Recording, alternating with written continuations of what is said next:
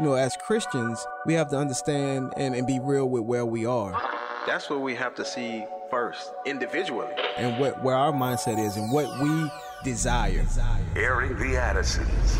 I think what God is really calling us back to, it's those individual personal revivals in our own lives where we're like, oh Lord, what have we done? We have minimized you. Promoting truth, wisdom, and empowerment. As the church, man, we should be on the forefront of making disciples, of indoctrination and godly things. If we don't train our kids, they will not be able to stand. Airing the Addisons. On American Family Radio, thank you so much for listening. I'm Miki. And I'm Will. And Sherry B and Marty are on tap to help us navigate the show. Marty. That's it. For us, at least. I mean, for us, yes. When he goes home, it may be something different, and that's okay. Not everyone is as cool as we are. Hey, I've got to give two disclaimers here. One disclaimer is on the topic that we're going to discuss today. And again, I give disclaimers. This may be something that is not as alarming to some of our listeners, but I do want to make sure that I acknowledge the fact that there are different people who are listening with kids of different ages. Yeah. And so, or maybe I should say of varying ages. And so I want to be careful to make sure that if we're going to discuss a topic that may relate to teens, and dare I even say preteens. Okay, guys, preteens. Yeah, don't kid yourselves, especially with the content that we're going to lead in with today as we await our guests in the next segment. It's preteens. So don't think 15 and up, 14 and up. Think 9 and up.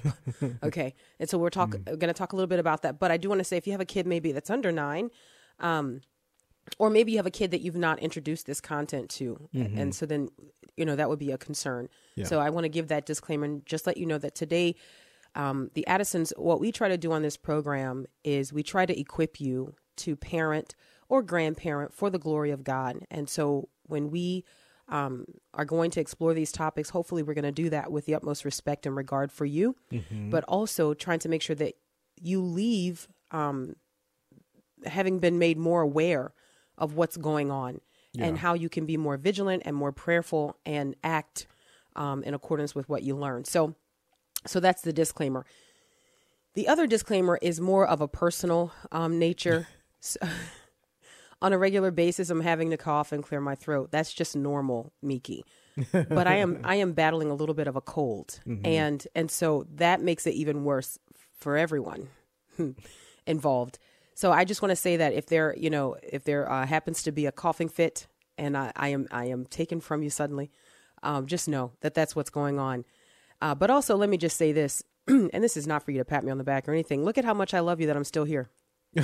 That's all I want to say. Look at how much I love you. I'm battling a cold. If you could have seen me yesterday, you'd wonder how I'm here today. Yeah. Yesterday it was bad for everyone involved. When your kids start telling you, hey, I think maybe if you have coffee, they think no.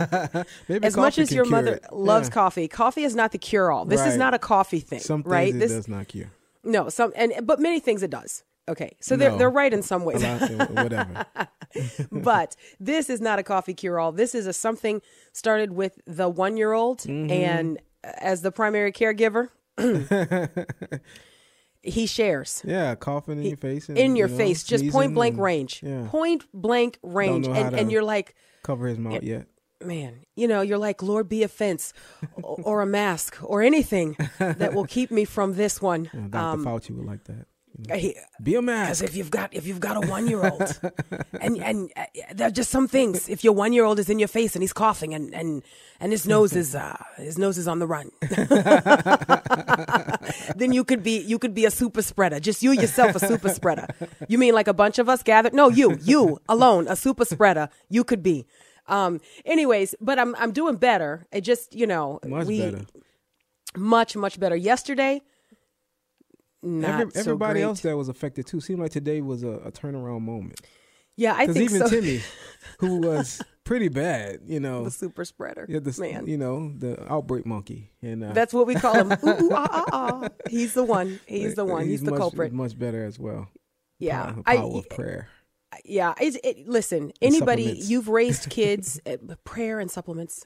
So prayer and supplication or supplements. Right. Anyways, it's not the same, but could be. If you've raised kids. Oh, but boy. some people say my shield and butler. And it's Butler? not butler. Like Benson? You know? Let me just tell you, if anybody wow. out there, if you've ever prayed and asked the Lord to be your shield and butler, Wow. that's not what he's come to do. Like, that's not.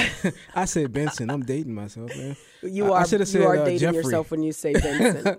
Jeffrey from the Fresh Prince. It doesn't matter. Fresh Prince. Wow. Mike Anything Pence. I say, remember, I'm battling. I am battling. I'm contending here. So just remember, I'm not even supposed to be here. That's a great disclaimer to give. Anyways, anybody who's ever raised kids or grandkids, or even if you're that aunt or uncle where you've been around your nieces and nephews, you know that you take a risk every time you encounter them. And guys, this predates COVID. Like this has nothing to do with COVID. This was just always a life lesson that if you have little kids in your life, you are always taking a risk to be around them. And probably what should have always happened was that you were made to sign a waiver when you went into a home that had kids, because they always were potentially like carriers of something. Man, and it seemed that way. Like when we would Yes. have family come over. Always. That's right when They wait until, somebody, yeah. you know, They wait until. and then it's They a wait mad until. scramble to do like Mike Pence was talking about in the beginning, to stop the spread. Stop the spread. Can we stop 2 the days. spread? 2 days to slow the spread. 2 days. And what you do is you gather all of your little kids around, all of the sicklies, and you have a chart just with like graphs and everything. And you're like, if we could do this, if each person could social distance, and I don't know, like Right. if you could just not lick one another, all of the things, just don't lick each other's faces. Please don't do that. Don't share popsicles. Just any of the man. things that you guys had been doing. We just need 2 days to slow the spread. And then you Right. could go back to the nastiness that you're acquainted with. Just 2 days. You know, and then we could also, you know, just after the 2 days be like, you know what, this is working out. Let's keep it this way. Let's not lick each other. Let's just not. Let's make this a habit. That's right. Which there's some parents listening right now. They're going, Miki, that's funny. Your kids don't really actually lick one another, do they? You'd be surprised what your kids will do to one another if it will get a reaction from them. Yeah. Anyway. Yeah. One day they'll be sanctified. You write a book. One day. You can tell it all later. Oh yeah, and then pay them, and they will pay us not to publish it. Right. So, anyways, those are the two disclaimers. The topic today may not be suitable for younger listeners. We're going to discuss with parents how to talk to your kids about sexuality, and that's not just about sexual intimacy, but sexual identity. This is going to serve as an umbrella conversation. How to talk to your kids about sexuality. I'm looking at this book. We're going to interview Doctors Robinson and Scott on this topic. They've written a book talking with teens about sexuality, critical conversations about social media, gender identity, same-sex attraction, pornography, purity, dating, etc. Man. So we're going to be a talk little bit about. ambitious. There's lots to talk about, and we're going to try to do as much as we can to get through it. I can tell you already, as I've started reading this book, I've not finished, but I'm going to, because this book actually hits the age range where we are with our big three. We're right here in this age range, and there's some information that I have learned already that even as I went into it thinking that, and just thinking, because we research this is what we do, for what we do for a living. And so I went into this thinking, yeah, I'm pretty well acquainted with what's going on, and I understand the way things are kind of shaping up for our young people. Yeah. And I have to tell you, even just in the very beginning, I'm going, Uh-oh. wow, I had not considered that. I had not thought about that. look at And I that. love books that make me do that. I really do. And so anyway, this is going to be a valuable resource. I am emphatic about the things I'm emphatic about. And I think people who listen to this program know that. And when I really think that something is going to be a blessing to you, I want to encourage you strongly. One of the other things that I appreciate, even as I was getting into the book, I appreciate that they anchor that the foundations are the gospel and the authority of the scriptures and the authority of who God is and what he has spoken.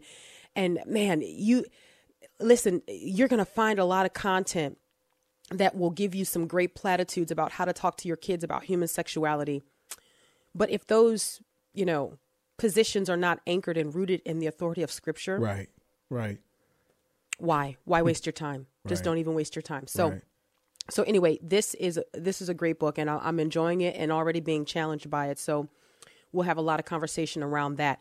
Good. To set up, just to give a little bit of, we don't really need a table set for this because life is a table set for the conversation we're going to have today, really, the things going on. But this is an article that Will the Great actually sent to me, I want to say Saturday morning. And I was like, wow, there's just no end to it. But this is from christianheadlines.com, and it says that sexting doubles among 9 to 12-year-olds. 9 to 12. Now, if you're listening and you're like, well, wait, but what is sexting? Is it what we think? Yeah, it's what you think it is. It is what you think it is. So let me get into this article here, and we'll use this as a table setting for what we're going to get in the second and third segments as we talk about talking with your teens about sexuality. A doubling in the percentage of children ages 9 to 12 who shared their own nude pictures online should spark dramatic action by parents and the entertainment industry alike, says the president of a major media watchdog. A new study of over 1,000 minors found that 14% of those ages 9 to 12 said they had shared their own nude pictures online. Ages 9 to 12 had shared their own nude pictures online, compared to 6% who answered that way a year earlier. Meanwhile, 21% of children ages 9 to 12 said they believe it's normal for kids their age to share nude pictures online. 21% of children ages 9 to 12 said they believe it's normal for kids their age to share nude pictures online. This is an uptick from 13% the previous year. Man. Among minors who have shared nude photos, nude selfies, to be more specific, among minors who have shared nude selfies, 50% said they had shared such a photo with someone they had never met in real life. 50%. Now, wow. This is one of those twice and slow reads where you're like, wait, let me just process this. Let me just kind of take it in here and understand what's being said. And then you wonder if you're like me, you're trying to grapple with what's worse. Like, as you read these things, you're like, what are the things, like, is it worse that they would share this stuff with strangers? And you wonder, how are they coming in contact with people that they've never met? And how is it going, unnoticed by the parents? Yeah. You understand what I'm saying? Yeah. But then you go, but you don't want them sharing this with people that every day, like, right, that they do know. You don't want them doing this at all. Right. And so bad. They're both bad. And you're trying to figure out how to process this information. So anyway, I'll leave you to thinking about that information. We may run a highlighter over it again. So, but I want to go ahead. One of the questions is, does a 9 to 12-year-old really need a device to be able to, like, 9? Now I know that's there's a great different question. situations, and you might have kids who are away from their parents, but do they need that type of phone? Yeah. Yeah. I think based on previous shows we've done, no. Right. No. I think a nice Gab phone, just a phone that, but a dumb phone. You need a dumb phone. Yes. You know what I mean? To keep your kids smart, you need a dumb phone until you can take the training wheels off. Just an average, just an okay phone, but again, that is provided you care more about the safety of your kid than the coolness of your kid. See, we don't care so much about the coolness. We're not into impressing, which, by the way, our kids do not yet have phones. That time is coming. We're exploring that. We're talking about that. Even now, researching what that would look like, what kind of phone that would be for them. But I just, sometimes we sacrifice cool for safe. You know what I mean? Or we sacrifice safe for cool. I should have said it the other way, but anyway, some of these things we're not able to really clean up after, though, because of that. Let's grab the break. Aaron the Addisons, American Family Radio, serious conversation for us regarding our teens. We'll be right back. Always on time, yeah, you do it. And you're always on time, like I knew it. You never let me down when you do it. No, you never let me down, pull me through it. You pull me through it. Yeah, pull me through it. See you pull me through it. Pull me through it. Welcome back to Aaron the Addisons on American Family Radio. We appreciate you listening. We are always trying to get information into your hands and equip you to live for the glory of God. And one of those ways we try to do that is we try to interview authors who are writing on the topics that, man, a lot of us we're really kind of like, in the dark on these topics, and we're finding it more and more difficult to discuss them. And so we've already given a disclaimer just in case you've got really young kids listening. Or the topic of conversation, we're going to talk about discussing sexuality, human sexuality with your kids or with your teens. But I think teens in the topic that we're going to discuss here may be a little misleading. You may think, oh, well, I can check out if you don't yet have teens. I would encourage you to put a pin in this program and maybe go back and listen to it later, even if you've got preteens, because as you may discover from our conversation, that the exploration of human sexuality is not something that begins in the teenage years. Increasingly, that is true in our modern context. So we're going to be discussing that. But again, I want to give you the opportunity to decide when you get to have that conversation. Far be it from me to force that conversation just because you're listening with your younger kids today. So occupy them elsewhere and maybe plan on listening to the podcast a little bit later, if you will. Our guests joining us today are the co-authors of Talking with Teens About Sexuality. And we're going to kind of do as deep a dive as we can in the time that we have here. Dr. Beth Robinson is a licensed professional counselor and approved supervisor for licensed professional counselors. She's also a certified school counselor and has a teaching certificate. She's a frequent expert witness in legal proceedings involving sexual abuse. Dr. Latane Scott is an award-winning veteran of the Christian publishing industry and has written more than 24 books. She has a PhD in biblical studies and lives in Albuquerque, New Mexico. And by the way, Dr. Robinson lives in Lubbock, Texas.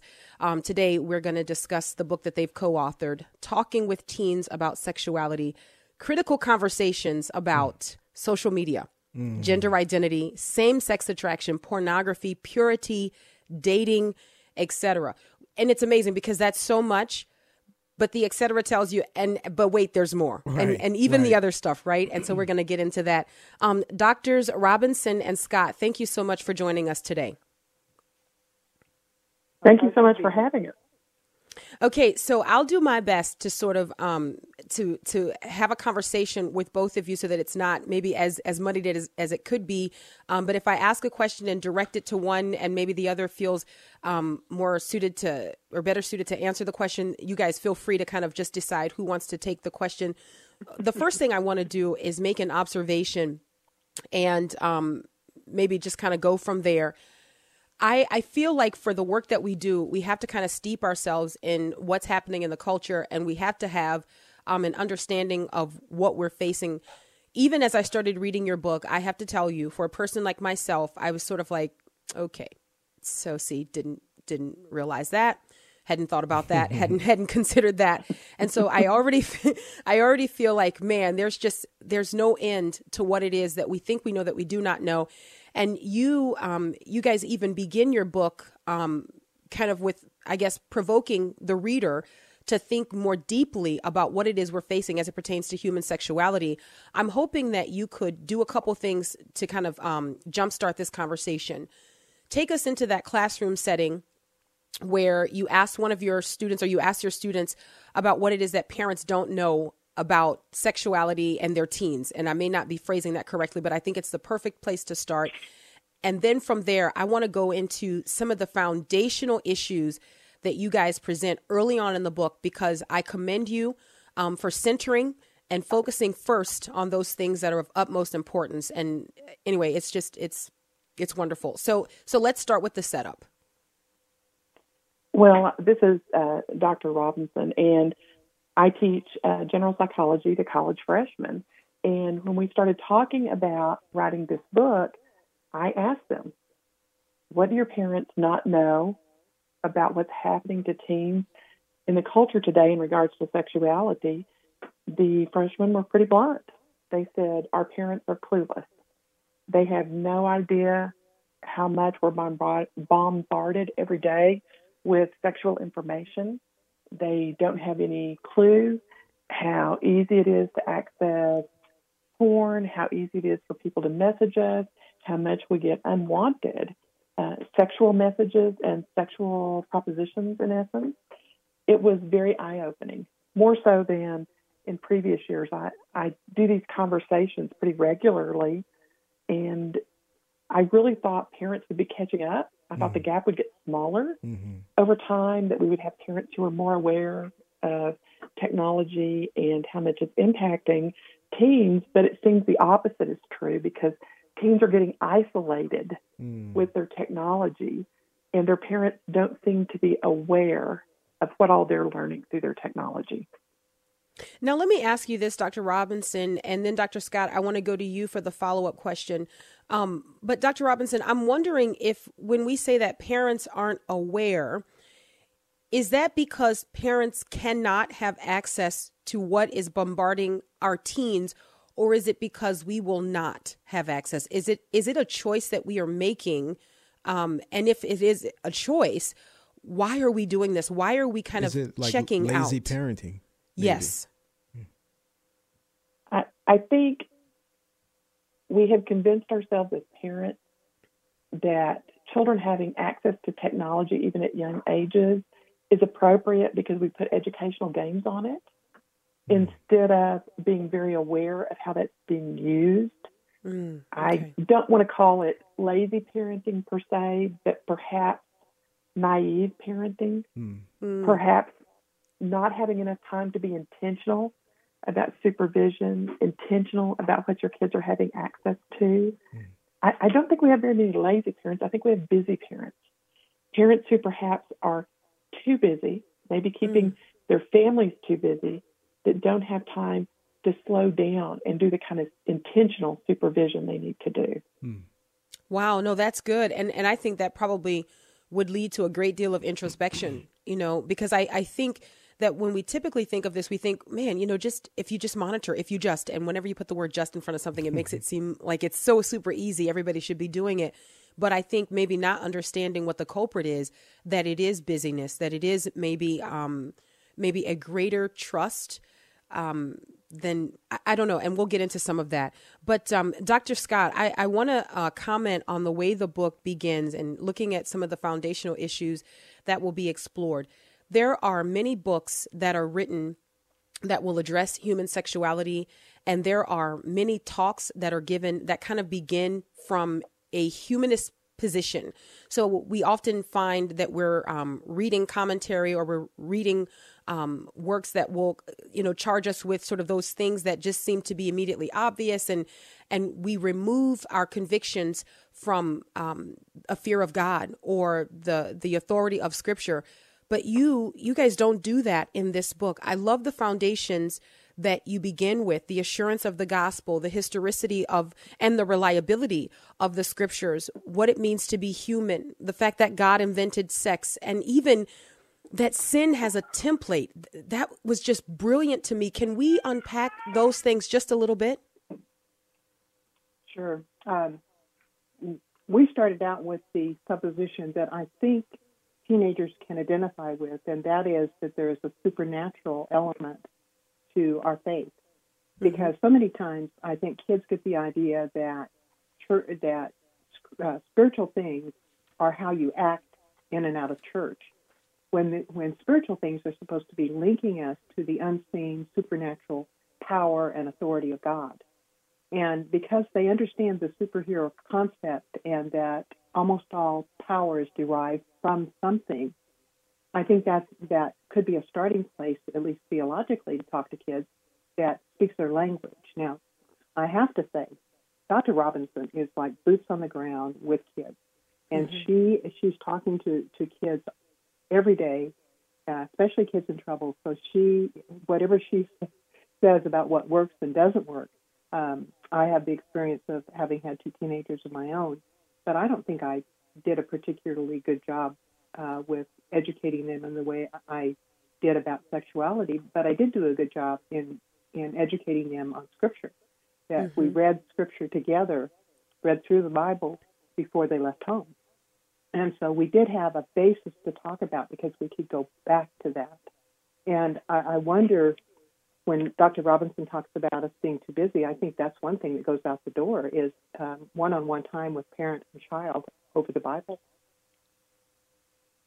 What's the impact of rooting our kids' views of human sexuality in the authority of the Scriptures? Because one of the things that I observe increasingly is that we have parents and even those who would be, I guess, the influencers in culture, even though they're trying to do a good thing and talking to kids about sexuality and sexual ethic, I find increasingly there is like this desire to have a common ground with secularists, right? So how do we find a way to paint a picture of being good people, being responsible people, but we want to remove from that the right fear and reverence for God and the way He's designed the body?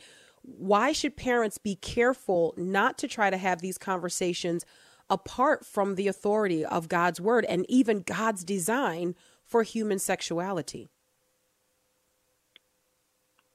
Well, we didn't put this in the book, but your question is very compelling. And it reminds me of what it says in Isaiah when God said to his people, all your righteousnesses are to me as filthy rags. And the word in Hebrew is menstrual cloth. And I mean, that is teenagers know what that is. You know, they know what a tampon is. They know what a menstrual pad is. And the fact is that God is not impressed. We don't impress Him or anyone with our behavior, which is what this basis that we would have with the world. We're all good people because we don't impress God with our behavior, even though it's necessary. We impress Him with relationship with Him and with faith in Him. And so I think every kid will probably say yes to the fact that when they're engaging in porn or premarital sex or something else, they're not having a feeling of closeness to God. Yes. In fact, you talk about contemporary. Did you all see the news report that just came out, I think yesterday? Billie Eilish, who is this, I think she was the only artist ever to win 4 Grammys in 1 year. I mean, she's a singer par excellence, teenager, and she talked about how her battle with porn that started when she was 11 practically destroyed her life because she couldn't think straight. Her first sexual experiences were all messed up, and she blames it all on early access to porn. And so I didn't want to get off onto porn too early, but our kids are very aware of this because they would have heard Billie Eilish herself say this. No, I don't think we can get off on this topic too early. And in fact, let's stay here because that's one of the things that's really compelling. I think that most parents, myself included, would be surprised to learn that our teens today are not having sex at the rates that teens before them were having sex. But that does not mean that they are pure. So let's talk about the difference between our kids not having sex and the fact that there is still impurity among our kids, what that looks like and how we deal with those things. And I guess, namely, pornography addiction cannot be ignored. I'll let Beth take that one. That's her field. I think the thing that has developed, and it's taken about 20 years now for this to develop, is there has become an idea that vaginal intercourse is the only thing that counts as having sex for our Christian teens. And so anything else that is sexual content is okay because you're not having vaginal intercourse. Because our messages through churches and even through parents have been don't do it. And we have not even defined what it is. So, you know, I'll be talking to teens and young adults now because their sexual knowledge is less than it was 15 or 20 years ago. And they'll say, well, we've been told don't do it. And I'll say, what's it? And they say, well, whatever our parents think it is. And so we have not done a good job of identifying this whole continuum of sexual behavior being the sex that the Bible talks about. It's a whole continuum. And in fact, in one of the chapters of the book, we talk about boundaries. I draw up a continuum of sexual behaviors that begins with hugging and kissing, holding hands, and ends up with vaginal and anal sex. And there's 3 different levels in there, which, are kind of arbitrarily assigned. But if you ask kids today to define it, they would say everything that's not vaginal sex is not sex, and everything in vaginal sex is the only thing the Bible talks about. Now, not all of them will say that, but that's kind of what they have gotten from how we have talked about sexuality in churches, to be honest, even in churches. And so it's a huge step to begin to talk about there's a whole continuum of sexual behavior and exposure to sexual knowledge. Mm-hmm. And we need to talk about what the Bible teaches about all of that, and be very open about what the Bible teaches. Oh, my goodness. I want to ask a follow-up question, but I hear the music and we're going to a break here. So I know that it's not going to be enough time. Let me ask the question, and then we'll just pick up with this on the other side. To the point that you just made, Dr. Robinson, I'm wondering if a parent were to have a conversation with their kid and the kid says, no, I'm not having sex. And no, yeah, of course, I understand all of that. And the parent, could be very tempted to walk away going, great, hole in one, I'm doing a great job. But what the kid has not revealed is that the kid may be doing everything else that is not what the parent traditionally thinks of as sexual intercourse. It could be pornography consumption. It could be sexting. It could be all of these things. How do we ask the right questions, and how do we biblically present the case for purity as God has defined it? Let's think about that. We'll take the break and we'll be right back.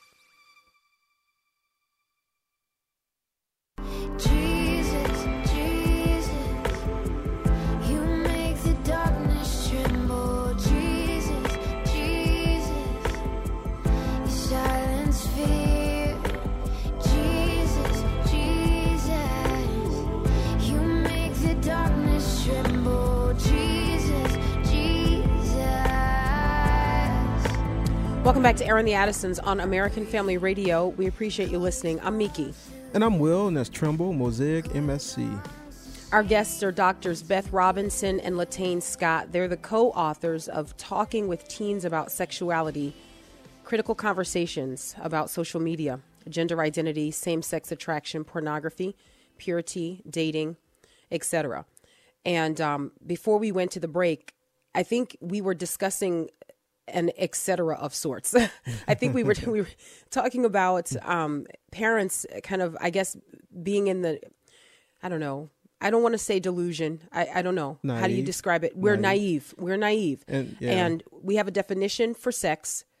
And we are hopeful that when we communicate with our kids and we talk about sexuality and we talk about purity, we're hopeful that we are actually defining our terms the same way they are defining their terms. Right. I think the research and what our guests are revealing to us today is that we're not on the same page. Yeah. And so the conversation that we could be having with our kids, we could be getting the answers that make us feel better, but they are simply answering our questions according to how we define and they believe they should define for us. Yeah. So my question before the break was, how do we ask the right questions to drill down to this heart issue, the question of purity, and then what becomes the biblical foundation for how we respond to our kids when we learn, if we learn, that they are engaging in activity that while it is not sexual intercourse, it is still impure. How do we have that conversation? And I know that that's a big, long question, but Dr. Robinson, I'm confident that you'll be able to help us wade through all that I'm asking. Well, I would like to shift parents away from asking questions the way they probably do, which is a very direct question about, are you doing this, or things like that. You get a lot more information from your children when you engage them in conversation using teachable moments. Okay. So the story about the singer that Latane mentioned, Dr. Scott mentioned, is a great place to start. You don't say, are you viewing porn? You say, hey, I saw this today. Mm-hmm. You know, take a minute and read it, talk about it, and say, you know, what do you think about that? Get a lot of information by starting That's a good. conversation that way, which is not nearly as threatening. And if you want to know what they think about it, and they think something very different than you do, you don't need, at that point, to lecture them. You need to ask them, what do you think I think about it? And if they can tell you your views, or better yet, what do you think the Bible says about it, that's how the conversation goes. Mm-hmm. You ask the questions, not in an accusing way, but in a curious way, and kind of tone your voice down and have real conversations, not lectures. I always say, you know, we need to be green in this world, so let's save all the oxygen we can by getting parents not to use lectures, because most of the time it's a waste of oxygen to lecture your kids. They don't hear you. In fact, I've had kids come to counseling who numbered their parents' lectures. And they would talk to me in counseling and say, oh, that was lecture number 7, the one where she says this. Wow. So we need to be talking to our kids in a way that they can hear us. Yes. And that's these ongoing conversations. This is really good. And I think some of this is really scary. I think most of this is really scary for parents. And I think especially for Christian parents, which would be the majority of our listening audience, it makes us a little bit anxious to have to explore what our culture is pushing out to our kids today. They are inundated with sexual images. In fact, I had a conversation just the other day with she'll be 15 next month, so basically our 15-year-old, and she was working. She's writing something, and she was working, and she's got a music app on her device, and this on the home screen of the music app, it's music you should be listening to. So it's presenting the music, and she comes to me, and she goes, I just want to tell you. She goes, and I know that this probably means that you're going to say this app has to be removed from my device. She goes, but it popped up suggested music that I should be listening to. And she goes, some of the images were really bad. And she goes, but I wanted to tell you so that you would know. And I said, no, I know that those music apps will do that. They will suggest listening to you or listening music that you should listen to. Right. And I said, but I want you to understand, you are going to live in the world where you're going to be surrounded and inundated by images. Now, what's the difference between an image popping up on the screen and you lingering at that image, or you clicking on that music and decide, those things are two totally different things. And I realized that in that conversation, she had this picture that we're trying to create a sanitized world for her, even as we're trying to protect her. And it's taken a long time for her to be able to have a device that she can work on. And so we have some measures in place and things like that. But I'm wondering if, as parents, maybe sometimes in that conversation, we may be presenting to our kids something that is unrealistic. And if so, how do we help them to live healthy lives in the world that they live in when they will be inundated by so many unhealthy sexual images? I think it's beautiful what your daughter already did, because what that says to me is your daughter is being equipped to make healthy spiritual decisions for herself. So I think your approach has been excellent. Rather than just removing that music app, saying to her, can you click past that? Can you say, I dislike this, so that music doesn't keep coming back, because that's what she needs to do as an adult. Mm-hmm. And you can have a conversation with her about, can she do that, or does she need you to do that? Mm-hmm. Kids will tell you, believe it or not. Yes. If you give kids the chance to set boundaries, kids are usually pretty honest. Yes. If they don't think they're going to get punished, and they'll say, no, I need you to do this for me still. You're right. And I want to back our whole conversation up to, okay. I think the foundational thing that we miss in talking about sexuality with kids starts in Genesis 2, where God created us in His image. Mm-hmm. I mean, we have tended to separate sexuality from God and the Bible, and God is sexual. And that can be landmark for kids to hear, for you to talk about it that way and say, God knows this whole struggle. Mm-hmm. So let's talk about how much God cares about you and all the stuff He put in the Bible to keep you safe because he loves you. Amen. You know, one of the biggest impediments, I think, you know, when we talk about pornography and things like that, you know, as we're talking about parenting, is that parents are dealing with that same stuff. Yeah. You know, and there has to be some accountability and things happening, you know, on the parental level. Yes. You know, what are you watching? What are, you know, how can we adequately help our children if we are, you know, immersed in the same stuff? And I think that's a big problem that we're facing as well. I will affirm that. When I have gone to speak with parents about talking with their teens about sexuality and issues with their teens, almost all the follow-up phone calls I get and emails are about the sexual struggles the parents are having. And you are correct about that. And we need to find a place in our church communities where individuals can find support and accountability to address, as parents and adults, their own sexuality issues. Yeah.